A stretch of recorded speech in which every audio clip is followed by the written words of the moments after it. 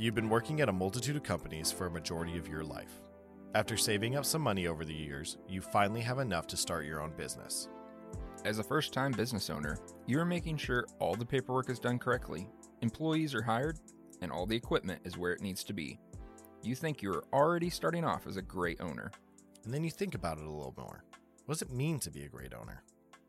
Welcome to the Innovative Business Podcast from the Hank-Hammer School of Business at Baylor University. My name is Bo Mello.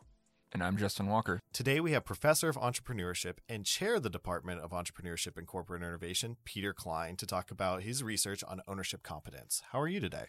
I'm fine. Thanks for having me on.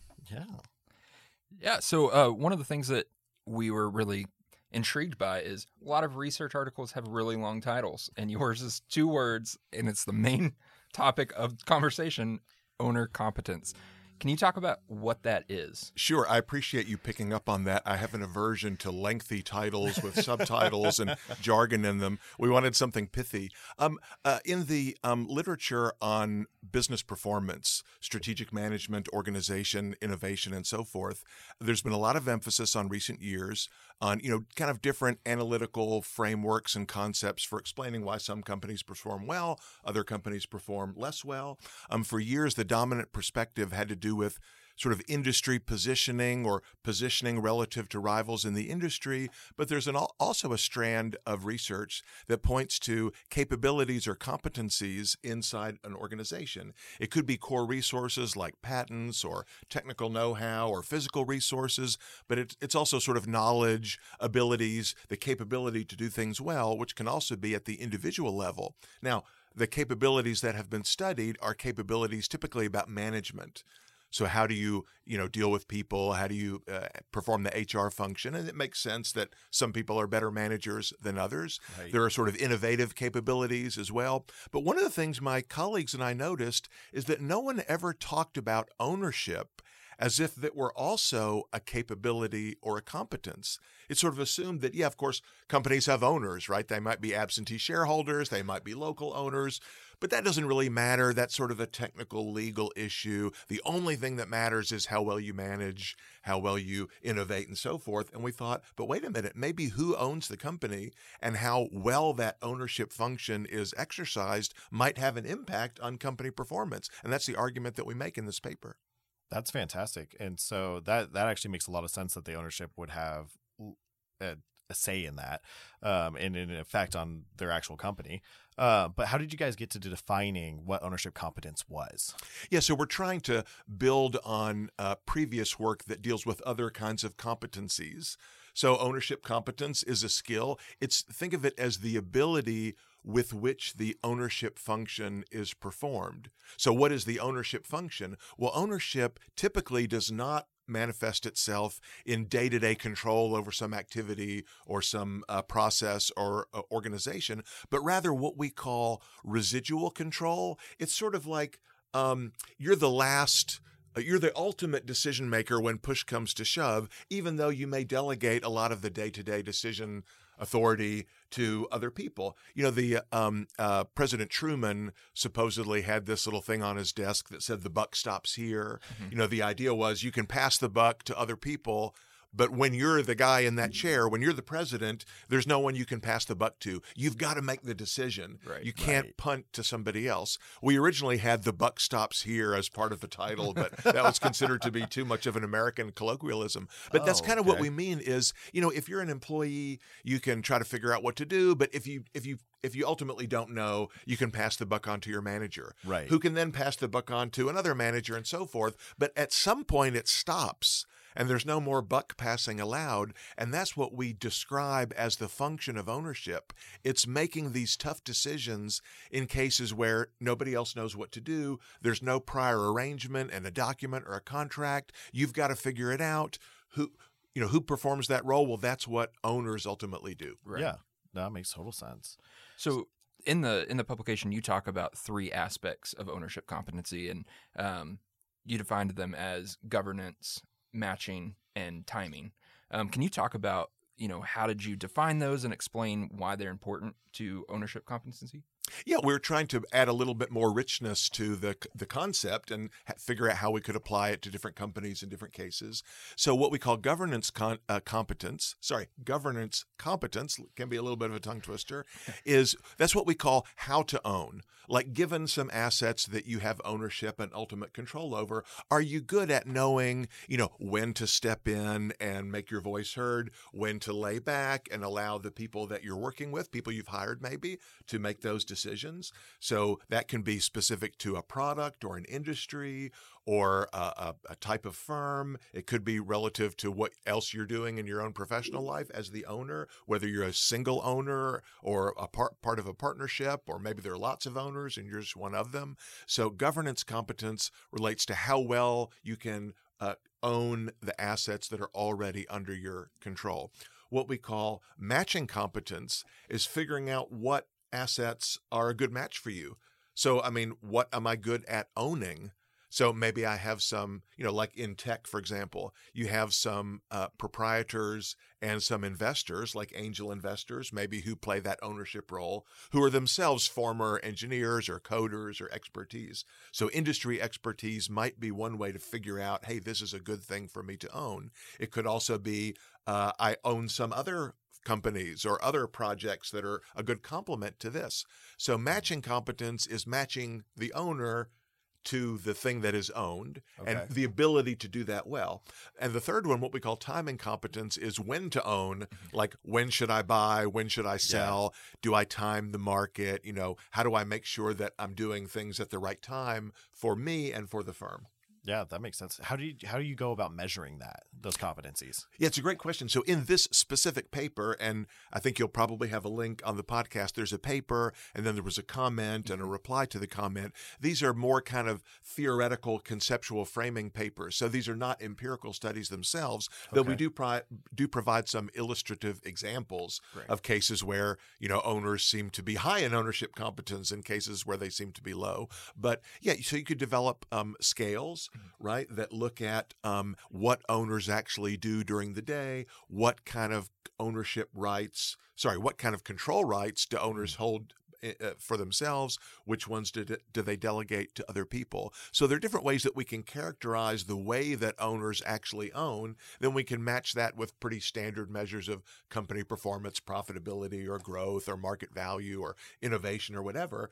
And there are a lot of testable implications in our theoretical framework that we and some colleagues are working on testing at the moment. Yeah, that makes total sense. So we defined that you have these three external criteria. How did you even come on to landing on those criteria to help with the ownership competence? Good question. I think a lot of sitting in a dark room staring at the wall. Yeah, I don't know exactly, but what I can say is I can give you a little bit more background and context for how the idea came about. I have been convinced, and my colleagues have been convinced as well for a long time, that the concept of ownership is sort of understudied, underanalyzed, undertheorized in business schools, because we say, oh, that's something the law school does. We don't really care about that. We're all about management and administration. And so I thought, but ownership really is a big deal. For example, there's a whole branch of literature in like economics and economic development on property rights. So one of the keys to economic growth in developing regions is often a system like a court system that assigns property titles, protects them. You can enforce your property rights, which gives you the incentive to invest and to try to increase the value of your property and so forth. So there's a lot of appreciation that ownership and property in some sense are important, but we felt like that wasn't really part of the management literature. We wanted to sort of bring that in. And just as a footnote, one of the things I think is really important for advancing good research and also teaching in the business school is, to try to be interdisciplinary, to focus not just on the conventional business topics and theories and frameworks, but to bring things in from the outside. So in this case, we had people on our team who had some background in law and had some background in political science and economic development. And they said, hey, in our area, we have a whole bunch of ideas about ownership and property that seem to be absent in this business strategy literature. Can we think about how to bring those in and maybe generate some new insight? Yeah, that's awesome. That's really cool. So what kind of impact does this concept have on owners and entrepreneurs? Yeah, so we think that defining and dimensionalizing ownership in this way has some practical lessons for people to be better owners, right? So, I mean, we haven't developed a specific training module, but that's something that we would like to do in the future, some sorts of programs and activities that will help people to improve their level of ownership competence, to figure out where it's best exercised, like in what industries or activities am I well suited to be an owner, to help improve the timing and so forth. A lot of that is understanding yourself, right? Understanding your own abilities, your own preferences, your experiences, your traits and attributes, but also understanding, of course, the characteristics of machines and companies and business models and so forth, where you could potentially play that valuable owner role. Just to give you one example, I mentioned earlier industry experience, but that can be a double-edged sword. I mean, some former industry experts do not make good owners because they intervene too often. In fact, my colleagues and I actually did a study, it's not directly related to this paper, but indirectly related, of companies, European companies that were increasing their investments in IT. It was about, digitalization, the impact of having better IT systems. And now, of course, we're all talking about AI, how AI can improve management. One of the things that we found is that adding more digital technology was leading to some sort of delayering, the elimination of some middle management layers so that senior managers could be closer to the action. And that sounds great. Yeah. I mean, from an employee's point of view, you think, oh, well, let's get rid of the bureaucrats in the middle. No offense, associate deans who might be listening. But, if we flatten the hierarchy, that will be more empowering to employees. What we found is exactly the opposite. That delayering and cutting out some of those middle management layers led senior managers to intervene more rather than less, because now they have all this data, they have all these dashboards, they can track what every person is doing and where every project is at any moment. That is not necessarily a good thing for people in the field, because you don't necessarily want the senior officials or the owners, peering over your shoulder, sort of getting in your way. There's a book that I published last year, we quote something from Elon Musk, one of our, I guess, sort of locals in a sense. That SpaceX is in our area, rattling our windows at night. But Elon Musk famously sent an email to Tesla employees where he talked about how flat and democratic the organization was. And he said, hey, at Tesla, any employee can speak to any other employee directly without going through an intermediary, even the CEO. So the idea was, you're the lowest level employee at Tesla. You sweep the floors in the factory. You're one phone call or one email away from Elon Musk. That sounds great. Yeah. But remember, that also means that Elon Musk is one email or phone call away from you. Yeah. And I'm not so sure how I would feel about that if I were working at Tesla. So what I'm getting to is one issue that some owners have is they're too close to the action, and they tend to get involved. They get over-involved in sort of operational affairs. That's typically not the trait of a good manager, which, by the way, is one of the reasons that like worker-owned cooperatives tend not to perform as well in most cases as conventional investor-owned firms, because the owner workers are too close to the action. Yeah. Being a worker and an owner does not typically make you a better owner. Ironically, it make you a worse owner. And so we have some discussion in the paper and are doing some follow-up projects to look at some of these details, like what kind of ownership structure should a company have, proprietorship, partnership, corporation, cooperative, and there's a lot of good literature on that hasn't yet been brought into the strategy field, but we're working on that. That's incredible. Yeah. And you talked about there was a response to the paper, and then you had a response to that response. Can you talk about kind of what came from that? Sure. So, sometimes with academic articles, actually, this is a good thing, because most academic articles get ignored. They get read by, 2.5 readers on average, including the mom of the author. But our paper did some other scholars, some actually friends of mine who are in Brazil, they read our paper and they said, "Oh, this is good, but the authors missed this extra thing." So they wrote a formal commentary, which the journal that published our paper, Strategic Management Journal, agreed to publish in a little comment section. Then we were invited to write a response. So there'll be like a little dialogue, comment and reply, which I think is great. I love to read those, and I wish there were more of them in the academic journals. But what these authors said is they liked our basic framework, but they said we should have also included another kind of a competence that has to do with government policy and other parts of the institutional environment, like norms and culture and so forth. They said maybe some owners are good at picking the right kind of institutional environment, like knowing what country you should operate in, or knowing what city or region or which type of customer or which type of employee from like a social or cultural perspective you ought to be pursuing. And we appreciate that, and we wrote back that we liked their idea. We think that that institutions and policies work better if they're sort of incorporated into our existing three rather than adding a fourth competence. But I mean, we agree with the general idea that all of this literature, including our work, probably should pay more explicit attention to the legal system and the political system and the social and cultural trends that certainly affect how well business can perform. Absolutely. And I can definitely see where that would factor into matching and governance. But timing might be a little tricky to put those things into, but I mean, timing is important as well. For sure. I mean, a story that's not as well known as it should be relates to Enron, the infamous company, huge energy company that collapsed more than 10 years ago now, 15 years ago. That was the biggest corporate scandal before, let's see, what came after that? Theranos, and now you've got Silicon Valley Bank. But one of the things with Enron that is not widely appreciated is the guy who was the CEO, Kenneth Lay was his name.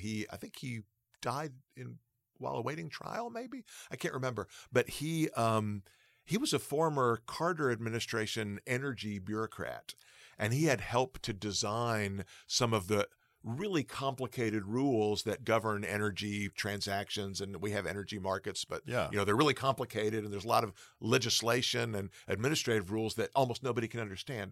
Really, the key to Enron's success, while it was succeeding, it wasn't like they were brilliant engineers or whatever. It's that they really understood the regulations better than anybody else. Right. That makes sense. So that could be a kind of governance competence or matching competence or timing competence. The regulatory system better than others. I don't think that's necessarily something that is good for society. Right. To have people who are insiders, or politically connected running things. But that is an example of something political and institutional that could affect matching, governance matching or timing competence for sure. Right. Yeah, that makes total sense. So you kind of hinted at this a little bit, but what plans do you have going forward in this research? Are there any right now? Is there anything that you're looking at?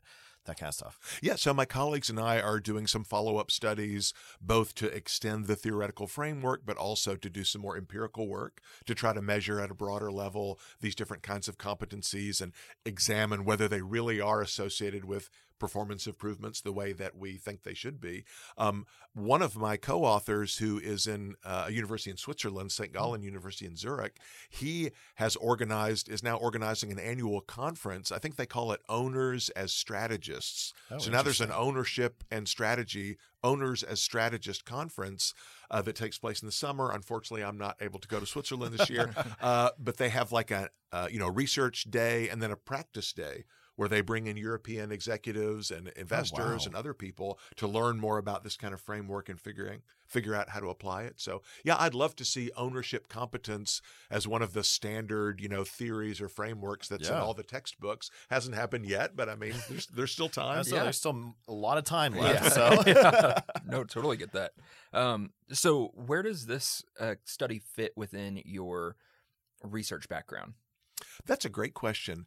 I mean, I am, as you mentioned in the intro, I'm in the Entrepreneurship or Department of Entrepreneurship and Corporate Innovation. So I'm really interested in how new value is created, new organizations, new products, new business plans, and how existing organizations can become more innovative. But my background is actually more in the kind of organizational structure and organizational design literature. And so to me, this project is a nice combination of sort of entrepreneurship and innovation and org design, organizational structure, governance, and so forth. Because one of the points that we make in the intro, in the kind of motivation, which we haven't touched on yet, is that, what we think when we talk about a healthy, growing economy, an innovative economy, right? It doesn't just mean the firms that you have now are great, innovative firms. It also means, there's a lot of what people sometimes call churn, or what the famous economist Joseph Schumpeter called creative destruction. Okay. Namely, in a competitive system,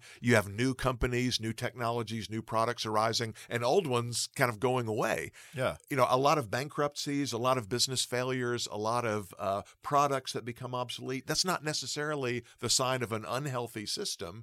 In fact, if we had the same companies and same products forever, that would be kind of stagnation, right? So we want this constant experimentation and competition where some succeed and some have to go back and retrench and try again with a different model. So we think that one way to conceptualize that is, a competitive market economy is really about the testing of ownership competence. Okay. Right? So successful people who are good at owning products and assets and business models end up being more successful. Those who have lower levels of ownership competence, are eventually, sort of selected out of the market. Yeah. So if you like, competition can be understood as a process of trying to match ownership competence or ownership skill with actual ownership. Yeah. Like if it's a mismatch, the people who own are low in ownership competence, they're probably going to get competed out of the market. They won't remain owners for long. So really this project was inspired by, some broader thinking among our group about